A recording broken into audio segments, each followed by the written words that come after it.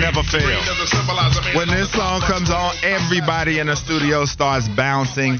Salute to Chubb Rock, man, for just producing one of the all-time anthems, man. You cannot chill when this comes on. An all-time booty mover. It's not going to happen.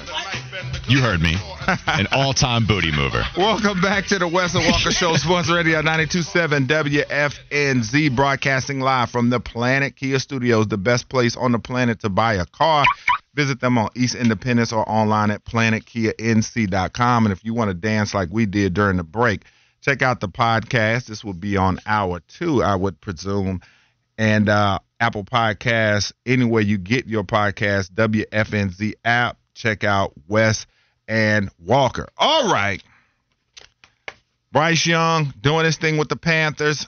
Mini camps, rookie mini camps, doesn't matter. He's out there showcasing those skills. And so Dan Graziano of ESPN begged the question if he can have a Joe Burrow type effect with Carolina reaching the Super Bowl in year 3. Is that possible? Walker Mail, what say you? Is that a bit much or what? I think they're in position right now to where that's feasible. Look, no one's going to bet, just given the odds, that Carolina will have a Super Bowl appearance within 3 years, right? Mm-hmm. But if you're talking about something close to that, getting to the conference finals, making waves in the postseason, by year 2, actually, maybe year 2 when you make the Super Bowl, it's going to be a little tough, right? But making it in year 3, we always talk about the NFL in spans of 3-year windows. I feel like we do that a lot. Okay, you give a coach 3 years, you give a QB 3 years, maybe you have a different coaching change.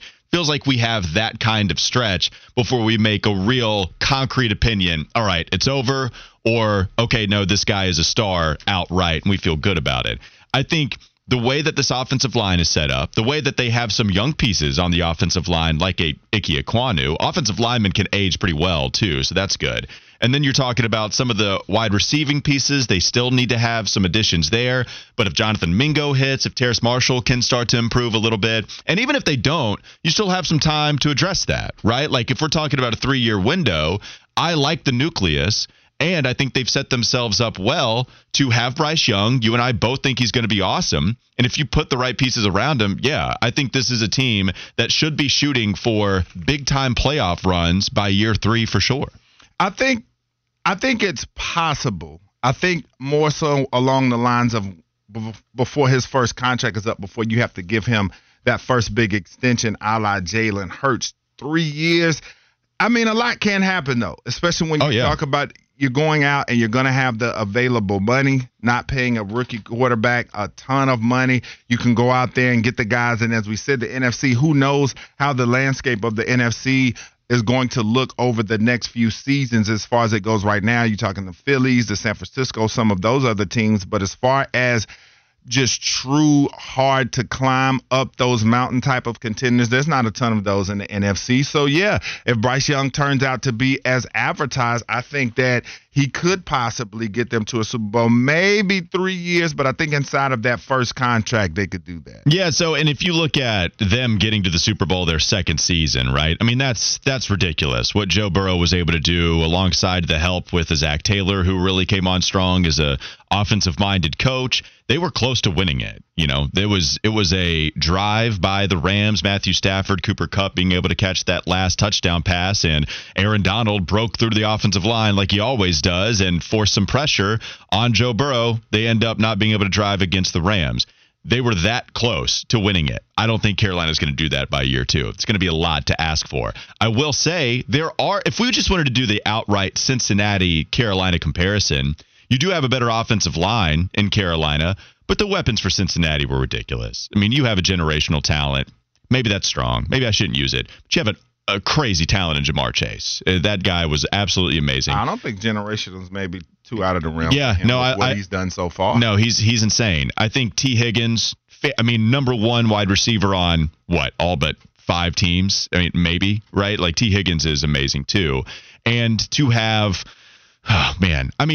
you've got some good pieces you're working with, plus the defensive coordinator, the name's escaping me, but they really did a nice job on that side and calling some plays and coming up with the correct scheme. I really like what Cincinnati was able to do for sure, and there are some ways that you can compare Carolina to that. No, the expectation shouldn't be make it to the Super Bowl by year 2, but maybe there are some comparisons to draw there. Has he, in your opinion, accelerated the expectations on rookie quarterbacks, though, with what he's able to do? I mean, Cincinnati at this point, they were a laughingstock for pretty much most of their existence. And now with Joe Burrow, pretty much they're going to be looked at as a Super Bowl / AFC contender for years to come. So do you look at that just as an outlier situation, or do you feel like that he's kind of accelerating the expectations where you're like, hey, we want you to come in and have this type of impact and take us to the promised land? And you can add Jalen Hurts to that as well, because before he got his contract extension, he had Philadelphia playoff bound and in the Super Bowl as well. Yeah, I mean, I think you can have success by year 2. You see a lot of guys kind of break out year 2. It can go either way, right? You either have a lot of film, defensive coordinators know what your weaknesses are, and you might have the sophomore slump. That can happen to some of these starting QBs. Or they have the breakout where, no, they're actually legitimately good. It doesn't matter how much film they put out. They're just going to adjust to what you're doing defensively, and they can take their team on a deep run into the postseason. Jalen Hurts, he's played in 3 years, played 3 years in the NFL. They gave him a lot of help, and he got them to the Super Bowl where they were close to winning. Same thing with Joe Burrow, right? Second year, played 3 years, done a nice job getting to the conference championship in the last 2 seasons. I think there is that shot. I mean, it does go to show you that the NFL, because there's so many pieces to an NFL draft, where this sport is literally designed to keep everything close together because of the salary cap. Yeah, things can change dramatically year over year, so it's not crazy to think Carolina could make the postseason this year, but really be ready the following season because some of the work that organization has done already. Yeah, I think if anything, it puts more pressure on the front offices, because I think now when you have these 2 young quarterbacks that have come in and gotten their teams, and Patrick Mahomes got his team to the promised land fairly quickly as well. And I think it puts a lot of pressure on your front office to say, hey, you've got a rookie quarterback, you've got this stud guy that looks to be one of the dominant players in the league, so you need to get this team to the Super Bowl with available cap space that you're going to have. So no, and it's going to be a lot of pressure, right? This is kind of talking about, we didn't get to it. We had a big old Scoot Brandon breakdown again, but talking about the future, how do you surround your young stars or potential stars with as much talent as possible to get everybody in the organization to the next level? I wanted to ask you this, because we've talked a lot about projections, and ESPN's Mike Clay came out with projections for Bryce Young, and there's going to be different projections everywhere you look. It just depends on the media outlet. But he had Bryce Young set at 3,553 passing yards, lower than I would expect. 19 touchdown passes, lower than I would expect. 13 interceptions, higher than I would expect. We can get to the rushing totals in a separate conversation, but basically 3,500 yards, 19 touchdown passes, 13 interceptions. Wes, I know you're expecting better numbers in every single one of those categories. With a 3,500 passing yards, I mean, not bad. I can live with that. But the 19 touchdowns, I'm expecting 25, around 25 to 27, 28, somewhere in there. I think he can do that. And the 13 interceptions, I'm expecting lower. You would be correct. I'm expecting 6 to 8 interceptions out of him during his rookie year. I just think he's that smart, man. You listen to Thomas Brown talk about the guy and his game weeks after Alabama, when he asked him his preparation for the next week starting on Sunday, he said the guy's talking for 17 minutes and it's only Wednesday. And I just feel like that this guy's just so prepared, so cerebral, and he's going to prepare like hell that I just don't see him coming out making. Of course, he's going to get duped sometimes. Some defense is going to be able to trick him. But for the most part, I feel like he's going to be one of the most prepared rookies that we've seen. I feel like that if he does throw some interceptions sometimes, it may be a miscommunication with the receiver. And a lot of times he's so good, I feel like that a lot of the miscommunications may come on the wide receivers' part, because you're talking about maybe they have a read route and they didn't read the coverage correctly or something like that. So the rushing numbers I feel like are pretty decent. I think those are on par with what he can do. But as far as interception-wise, touchdown pass-wise, I think those numbers are under what I would expect. Yeah. And the interceptions over. Yeah, I would expect him to throw for more than that. I think we've kind of set it at a 3,800-yard range, which is a good amount. But we are talking about a number 1 overall selection that we have high hopes in. The only thing that makes me a little scared to put any over-under we'd set at, 37, 38, something like that.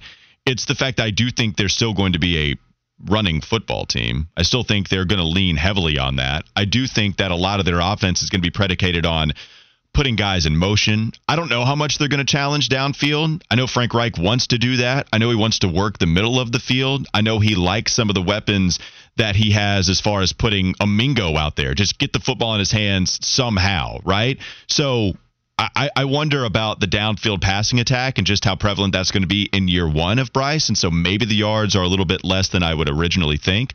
But the interception total, if you had to pick one you feel most confident about, Mike Clay being wrong on, is the interception total the one that you feel like, okay, yeah, that's way too high. He's not going to have that many in his rookie season. I would go, because 13, when I break it down in my mind, even if he did throw that many, you're talking 17 football games. Yeah. So that's still that's a pretty good number, though, for a rookie, 13 interceptions out of 17 ball games. I'd go touchdown passes. I think in 17 games for him to only throw 19 touchdowns with the type of talent I think that he is, I think that is on the low side. So offensive coordinator Thomas Brown, though, he talked about Bryce Young's off-schedule ability, and he called it a superpower.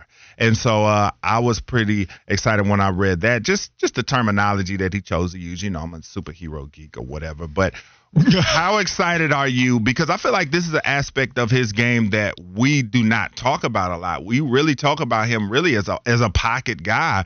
But that's a big part of his game and the most exciting part of his game. So how excited are you about that? Do you feel like it is a superpower? Because Thomas Brown said that he does not want to take that away from him. No, I think we've talked about this a lot. You've heard the mini Pat Mahomes just maybe more people out on the outside. Yeah, maybe they haven't talked about it as much, but there have been the Pat Mahomes comparisons. And I think the definitive skill people would point to with Pat Mahomes, it's not the size, it's not the rocket arm that he has. Maybe it's the brain, but it's his ability to improvise outside of the pocket. So if things break down, Bryce Young is amazing when things break down. That's always been the exciting part for me. It's exactly what I want from my quarterback when things go crazy, because it's the NFL and a big old angry NFL defensive lineman is going to beat you inside somehow, right? The guards are not going to have a perfect 100% streak of not allowing a sack or not allowing anybody in the backfield. So Bryce Young can step up in the pocket. I do think there can be those throwing lanes for him. But also we know he can get outside the pocket and cause all sorts of havoc. I mean, that's what was so exciting about him in college. So, yeah, Wes, like, I agree with Thomas Brown. I agree with you. I think this is an extremely exciting part of his game, that even just having somebody like that here. I didn't trust Darnold when things broke down. Teddy Bridgewater, he wasn't doing that. He was a pure pocket guy. I'm not, P.J. Walker could, but, P.J. isn't as good as Bryce Young, right? Like, we had the Tampa Bay game, and that's kind of it. We had the second half against Atlanta.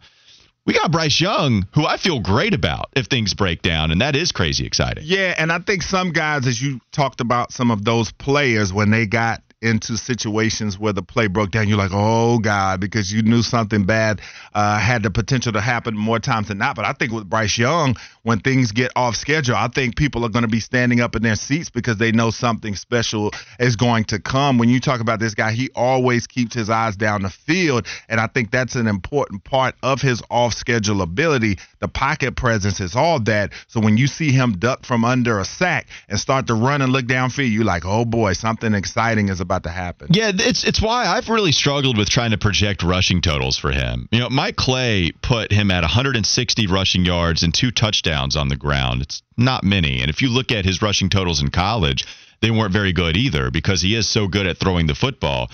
I know he's not crazy athletic, but he's not stagnant by any means. You have to have some athleticism to work outside the pocket. So are there going to be times where he sees some green grass and decides to pick up that yardage with his legs? I'm having trouble, Wes. Like, I need some help, honestly, trying to project the rushing total for him, because I feel like he has that a part of his ability. I also don't want him to get destroyed, being how small he is, by a linebacker just waiting for him to tuck it away and start to try to pick it up with his feet. How do I try to measure that? Yeah, I mean, I think there will be a time or two where he is going to get blasted. There's no question about that. But I think the 162 rushing yards, because in the NFL, sacks do count against rushing totals, correct? College, not the NFL. It counts against you in college. Okay, all right. So, as I said, I think 162 rushing yards. This isn't a guy that Bryce Young uses his feet when absolutely necessary. Like we saw it in Alabama games. He didn't run much. But when there was a time they needed it, a 3rd and long, nothing's open, he's going to take off and get the yardage. So it'll be interesting to see that. But when we return on the Wes and Walker Show, more Scoot Henderson and Brandon Miller debate about to happen. So we're going to see what's going to happen with me and Walker in the studio if the roof is going to come off of this place. This is the Wes and Walker Show, Sports Radio 92.7 WFNZ. Life is full of things to manage. Your work, your family, your plans, and your treatment. Consider Kesimpta, ofatumumab 20 milligram injection. You can take it yourself from the comfort of home. If you're ready for something different, ask your healthcare provider about Kesimpta and check out the details at kesimpta.com. Brought to you by Novartis Pharmaceuticals Corporation.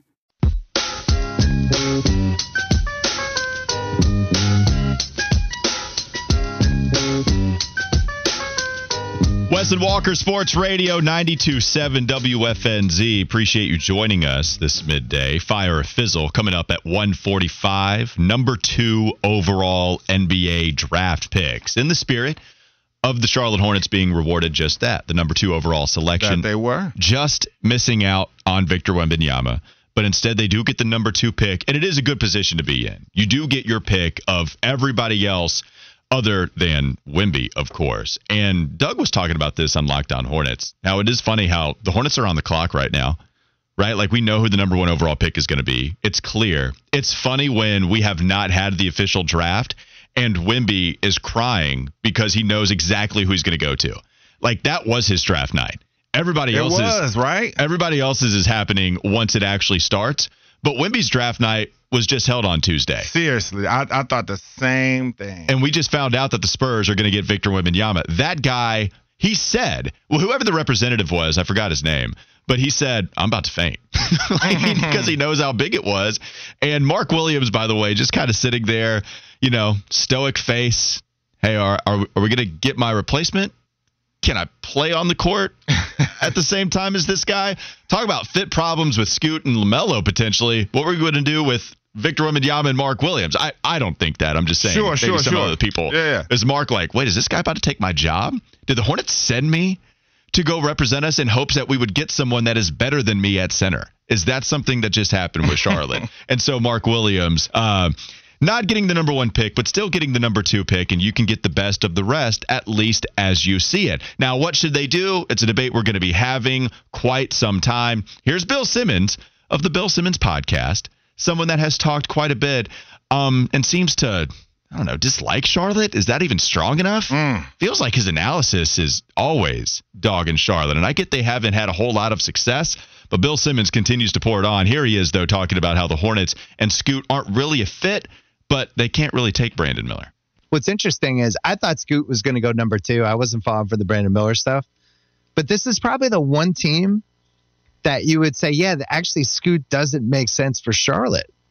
So do they take Brandon Miller? And can they take Brandon Miller when they're already going through this Miles Bridges thing? They're going to put Miles Bridges and Brandon Miller together? How much does that come into a factor here when trying to figure out who you're going to take number 2? Yeah, I was thinking the same thing. The Hornets have the luxury of having a lot of good players, but then they have a lot of guys at similar positions. So I think there is a conundrum there when they figure out what to do. I think for once, I agree with Bill Simmons and the points that he made. I normally don't, but when you just look at what he's saying, and if you bring in a Brandon Miller, but then you're talking about bringing back Miles, and I think when you draft a guy at number 2, I think you look at him as a franchise cornerstone caliber player, at the height of what you would want his potential to be. And so you talk about Scoot, though, as well. It's just a weird fit to me with LaMelo. So I think the Hornets are in a interesting position here, and I wonder how much who they draft will affect their roster, especially Brandon Miller, because if you take him, then do you indeed bring Miles back?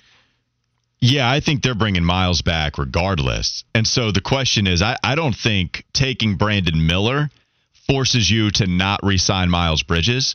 I think what they're probably trying to figure out is, can we have both? Because they're going to have Miles, but can they have both, or are they going to select Scoot? And it's going to be fascinating to see the PR blowback and how they're going to handle it if they get a Brandon Miller. And by the way, for those that don't know, I think it was March of this year is when all of this happened. He was connected to a fatal shooting that he's not going to be criminally charged for, but he was the person driving a car that had the gun, bringing that to Darius Miles, a former Crimson Tide basketball player, alongside Michael Lynn Davis. They were indicted on capital murder charges in connection to the death of Jamia Harris. Michael Davis allegedly shot Harris with a gun given to him by Miles. Miles got that gun because Brandon Miller brought it to him, and so didn't know exactly what else was going on. And that at least is the story of Brandon. He's talked about some of the comments that he's trying to be as upfront as possible, but he said that he's made some good decisions now, right? That he's trying to be around professional guys. He's not trying to surround himself with anybody that might be about that lifestyle anymore. And so with Brandon Miller, those are the comments that he's looking can hopefully save him from the blowback that a team might get if they do indeed draft him second or third. I also heard Bill Simmons, even after this, some of the sound after I listened to this podcast, they're still taking Scoot, even with the fit. So I did hear him talk about that, too. They were discussing, and it was Tate Frazier of the One Shining podcast on this particular episode. And they were saying, look, with LaMelo and Scoot, they can complement one another. You take what they view as the best player in Scoot, and you at least see how it works for a year, and then maybe make the decision to move off one of them. Now, that's an interesting conversation if that guy is indeed LaMelo Ball, if Scoot is the better prospect long term. But maybe you move off of one of them. Maybe you decide, okay, we actually can put these guys on the court at the same time. It's dynamic. Now we need to go out and get some legitimate wings to help them. PJ Washington, what do you do with his contract alongside of Miles Bridges? So I wonder if that's what the route they're going to take is, because they decided ultimately still to take a Scoot Henderson, and not even just because of the off-the-court trouble with Brandon Miller. Yeah, and I mean, I personally, when this first came out and they were talking about Brandon Miller, I said, man, just growing up here, how many controversial athletes we've had here. We don't need to go down the list, but just that was kind of my turnoff with him. It's just like, I know that people can change, and I know that he's a young guy and getting his life together and learning things, and he's had to learn a harsh lesson here. But it's just like, man, why is it that with Charlotte, the caveat to not getting Victor Wembanyama is we draft a guy who had something as controversial as this on his resume? It just seems like in this town, it's always something. We never are able to get the super prospects or just things of that nature and get these just otherworldly prospects that come pretty clean. It's always a caveat with the things that we get here for the most part. That's why Bryce has been a welcomed addition, and we'll see how his career turns out. But with Brandon Miller, I'm just like, another controversial athlete in the city, just what we need. All right, let's go to, we have another pro Scoot comment. We have a couple of pro Brandon Miller comments. Here's one from Nada Edwards, who joined us yesterday, producer for the Ion College Basketball Podcast, and he compared Scoot Henderson to another awesome point guard prospect of yesteryear. Scoot Henderson is probably the best point guard prospect or best guard prospect we've seen in the draft since Kyrie Irving. This is the guy that potentially could be here. 6'2" guy with 6'9" wingspan. So for me, this was probably the next best option as to not getting Victor Wembanyama. So I'm still good with it. I was good with a top 5 pick. I'm just glad they're not drafting 7th or 8th. I'm trying to think of the other point guard prospects that have come out. John Morant was pretty highly regarded, but was always going to go second. Lonzo was very highly regarded. De'Aaron Fox, yeah. De'Aaron Fox, the problem with him, though, was the shooting, too. People were really worried, and still hasn't become a good shooter, but is also a third All-NBA member right now because of the help of Sabonis and what he was able to do. Like, a real polarizing player was De'Aaron Fox, but a flash. Clutch player this season, won the actual award the first time it was given out by the association this season. So De'Aaron Fox, not nearly as muscular. I don't think I don't think as good of a facilitator as Scoot Henderson, like decision maker with the ball in his hands, but I love De'Aaron's game. I mean, he was awesome to watch this year. He was fantastic. What do you make of that comment from Nada about Scoot being the best point guard prospect that we've seen since Kyrie more than a decade ago? I think it's strong because of the fact that when you talk about Scooter and being in that caliber of guys, because you look at Kyrie when he came out, and he kind of showed you what it was going to be when he came out of school. Even though he only played in 11 games at Duke, started 8, he shot 52% from the field, 46% from 3. But you do see he was amazing. You see in many write-ups about Scoot that if it were not for Wembanyama, he would be the number one pick of this draft. And I think that's something that you do have to take into consideration. And when you talk about a number 1 or a number 2 pick, you expect a franchise-changing player. And that's the question with him. Is he franchise changing? It's just, as we talked about, I know you brought up the catch and shoot numbers, just in an NBA game where the 3 is so dominant. Can a guy that's not a good 3-point shooter, not to say he can't work on it and get better at it, but can a guy that's not a great 3-point shooter, is where you see bad shooters come into the league and become really good shooters. They can become adequate, but it's rare that you see bad shooters in college come in and become really good ones. So I think that's the interesting piece to Scoot, is just the jump shot and the style of play that he has at this moment with the way the NBA is. And I think Ja Morant is the way that he plays is a little bit more apt, as far as Ja's still not that great, very streaky 3-point shooter at best. But his game is getting to the basket. We know points in the paint, he's always at or near the top of the league in those numbers, and I think that's where you're going to find Scoot, especially early in his career. Yeah, I agree with that. I think that, and that's what you want. You want that rim pressure that is not necessarily as good from LaMelo, who is constantly shooting threes on the outside. What could I interest you though? What do you think about this too? And you can tell me this on the Garage Door Guru text line 704-570-9610. So he is working with Steph Curry a lot. Scoot Henderson is. Golden State Warriors perennial all-star Steph Curry, according to ESPN, and NBA prospect Scoot Henderson are teaming up to form a strategic alliance built on common values in an effort to encourage and promote the future of youth sports. And so Scoot was talking at the Combine yesterday. He appeared with Zach Lowe and Malika Andrews during the NBA Combine live on air, discussing some of the workouts that he's been going through with Steph. Those guys are going through drills together. Have you seen Steph with now you're getting me interested. So he's working with so Steph was, I don't know what the headpiece is. It's like this laser type of thing. Maybe it blocks the vision. It measures what you're doing. I don't know.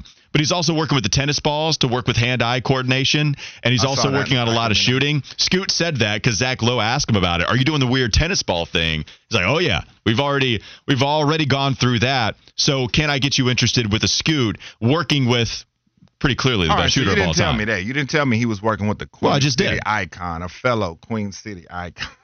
I just did. There you go. So that changes that's some bringing things. me around a little bit, because he can pick up some habits, and definitely I feel like if you're around a guy like that, the way that he shoots the basketball, some of that has to rub off on you. He's not going to come in and be the greatest shooter of all time like Steph is, but some of that has to rub off, because I'm sure Steph can see some flaws maybe in technique, release, things of that nature that he can help him tweak.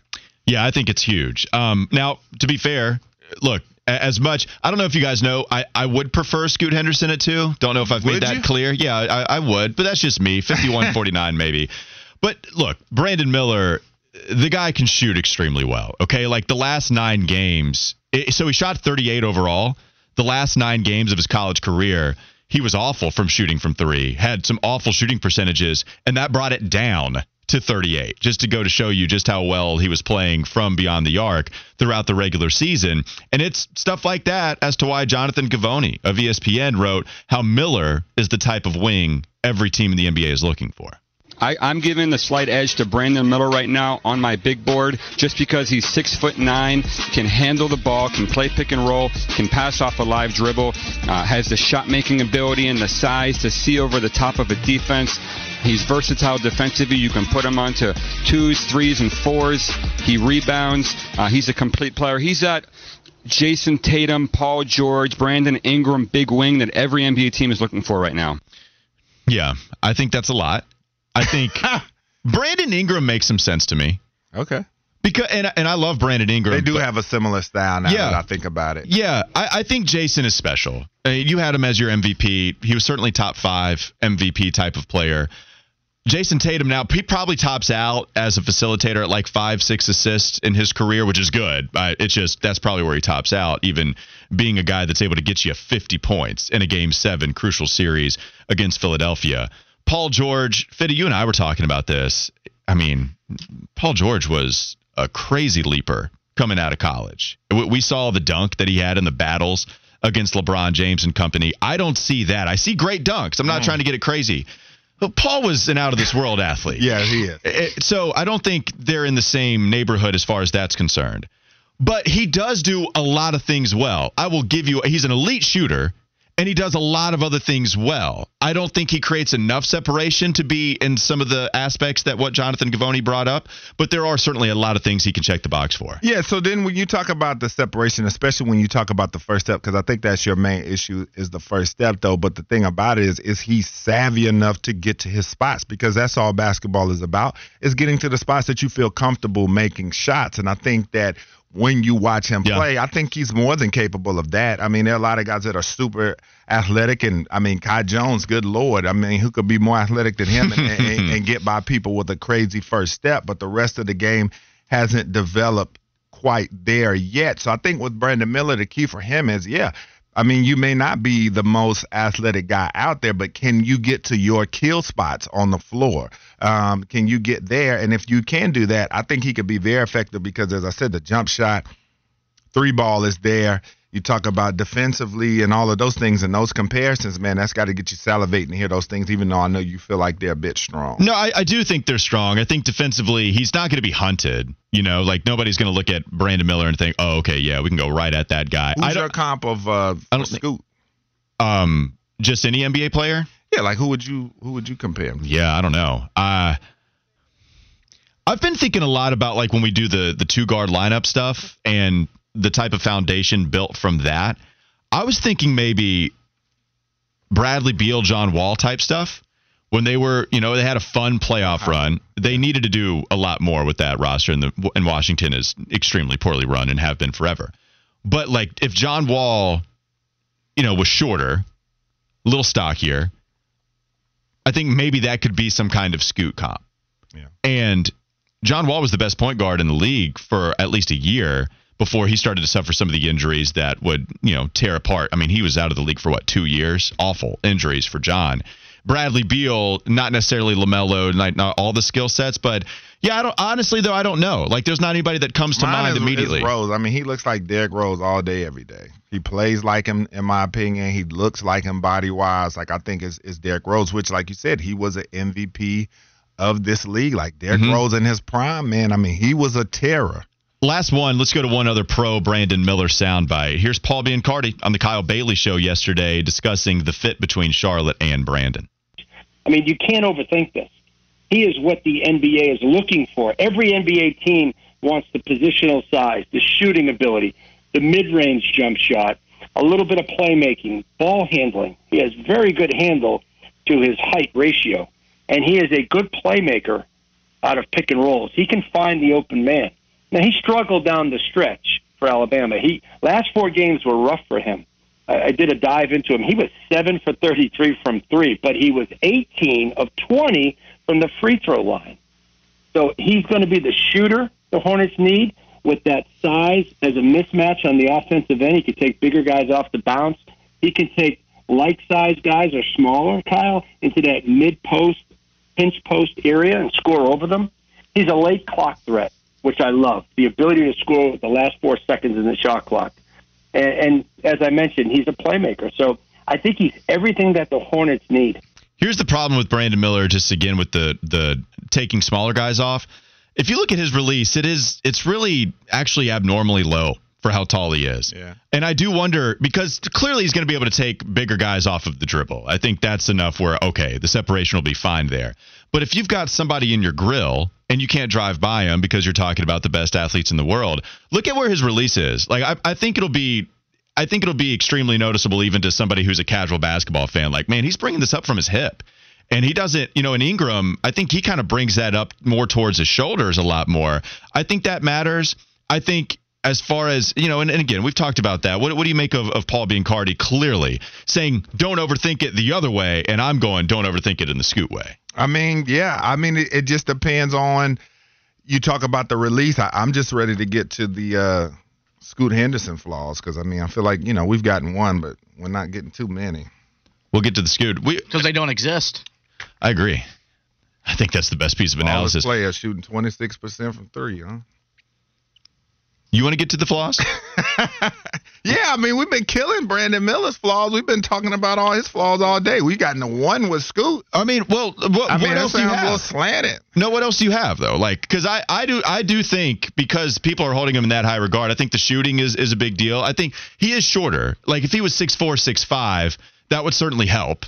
But I just am choosing to overlook that more so. Are there any flaws real quickly before we go to break that you wanted to point out? We'll find them. We're going to talk about them more as we get closer to the draft. Okay. All right. We got one more segment in the hour. It's Fire or Fizzle coming up next. Wes and Walker, Sports Radio 92.7 WFNZ. Life is full of things to manage. Your work, your family, your plans, and your treatment. Consider Kesimpta, ofatumumab 20 milligram injection. You can take it yourself from the comfort of home. If you're ready for something different, ask your healthcare provider about Kesimpta and check out the details at Kesimpta.com. Brought to you by Novartis Pharmaceuticals Corporation.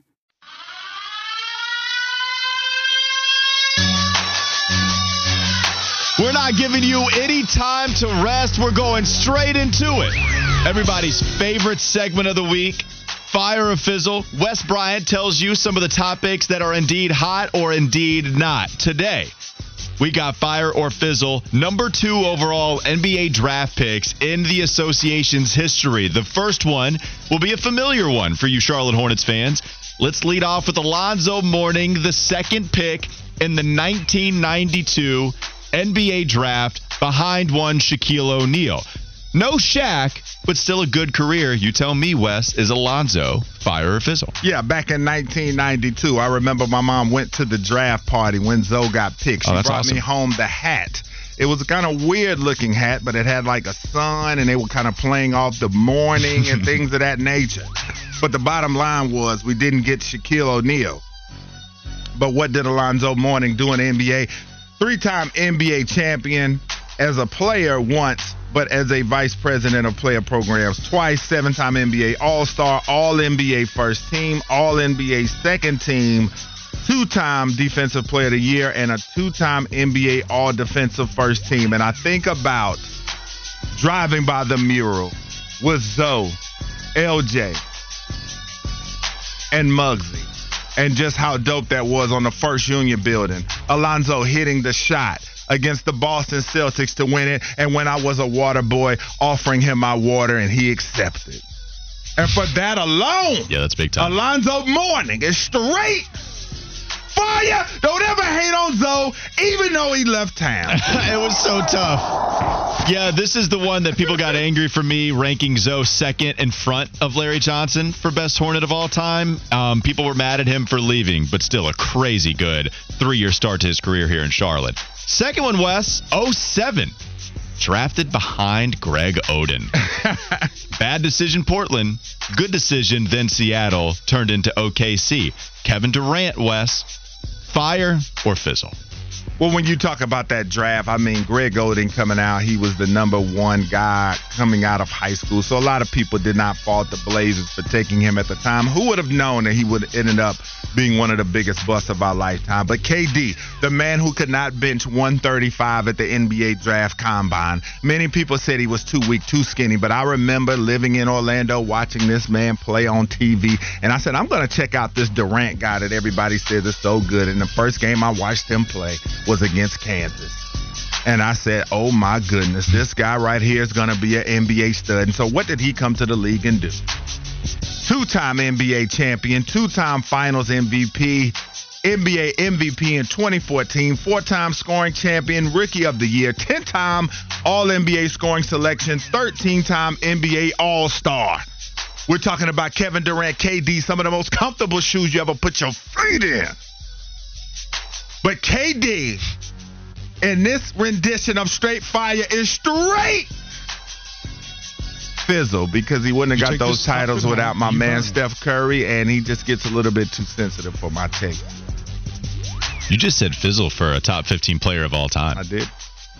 That's ridiculous. He's a fantastic player. That's not saying he's trash, but some of the intangibles with KD, man. Fizzle, synonymous with trash. All right, next one. John Morant, the second overall pick behind Zion Williamson. I have a feeling I know where this one's going, but you tell me, Wes, fire or fizzle. John Morant coming out of that draft. I was a Zion guy the whole way once I saw him play at Duke and knew that he was more than just a guy that was dunking on white kids that were going to end up going to college and being regular students.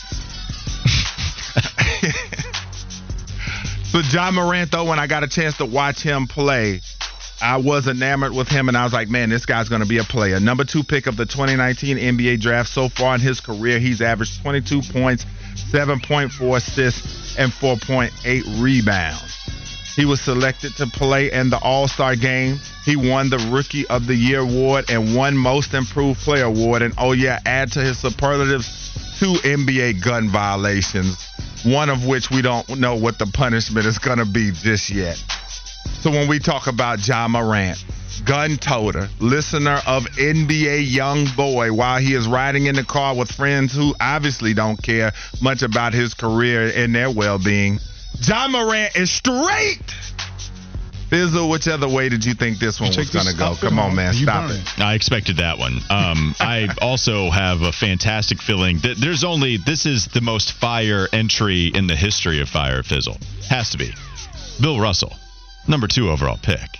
Just go ahead and tell the people what they need to hear. Yeah, a lot of people kind of, when they talk about the greatest players ever, most people do not bring up Bill Russell because he wasn't a prolific scorer. He didn't put up the crazy numbers that Wilt Chamberlain did when you talk about monstrous double-doubles, but that was his contemporary, and they had some epic battles. But what did Bill Russell do? The winningest NBA player, one of the winningest athletes of all time, 11-time NBA champion, 5-time NBA MVP, 12-time All-Star, NBA All-Star Game MVP, 3-time All-NBA First Team. I could be sitting here all damn day listing all the superlatives for this man. 8-time All-NBA Second Team and an NBA All-Defensive First Team member in 1969. It's crazy that he only made 1 All-Defensive First Team. But when you talk about Bill Russell, the man was straight fire, and I'm going to excuse the popcorn beard when he got old. Oh, I like the beard. All right, last one. It's not even a player. It's going to be the guy drafted after Victor Wembanyama. Wes, are you going to fizzle somebody before they even step foot in the Spectrum Center, or are you going to dub them fire before they do the same? Listen, you guys saw the video. I was sitting there eating my dinner, and I was expecting greatness to come to Charlotte when you talk about Victor Wembanyama. I felt it in my heart and my soul walking. I tried to be the shamans of the city. We tried to give you all of the good energy to try to bring this man, Victor Wembanyama, the greatest NBA draft prospect, in my opinion, ever. And what happened? My man opened up that envelope at 2, and we saw that Charlotte Hornets logo, and it was disappointment. Who could it be? Will it be Scoot Henderson? Will it be Brandon Miller? Whomever it isn't Victor Wembanyama. And for that reason, it is straight. Fizzle, you just got to give me a little bit of time to get over this, man. I'm still not overnight getting Wemby yet. Yeah, that's fine. Look, I get it, right? We missed out on Wemby, and that one's tough. You wouldn't even hear a peep out of me about Scoot Henderson if we got Victor Wembanyama. We'd be talking a lot about Wemby. That'll do it for Fire or Fizzle, a staple here on Wes and Walker. Cut that music off. One more hour. Oh, always have to end with the demand. The mandate from Wes towards Josh Fitty Marlowe. One more hour to go. The Campus Corner coming up next. How about Caleb Love decommitting from Michigan? Could he potentially return to UNC? That's coming up next. Wes and Walker Sports Radio 92.7 WFNZ.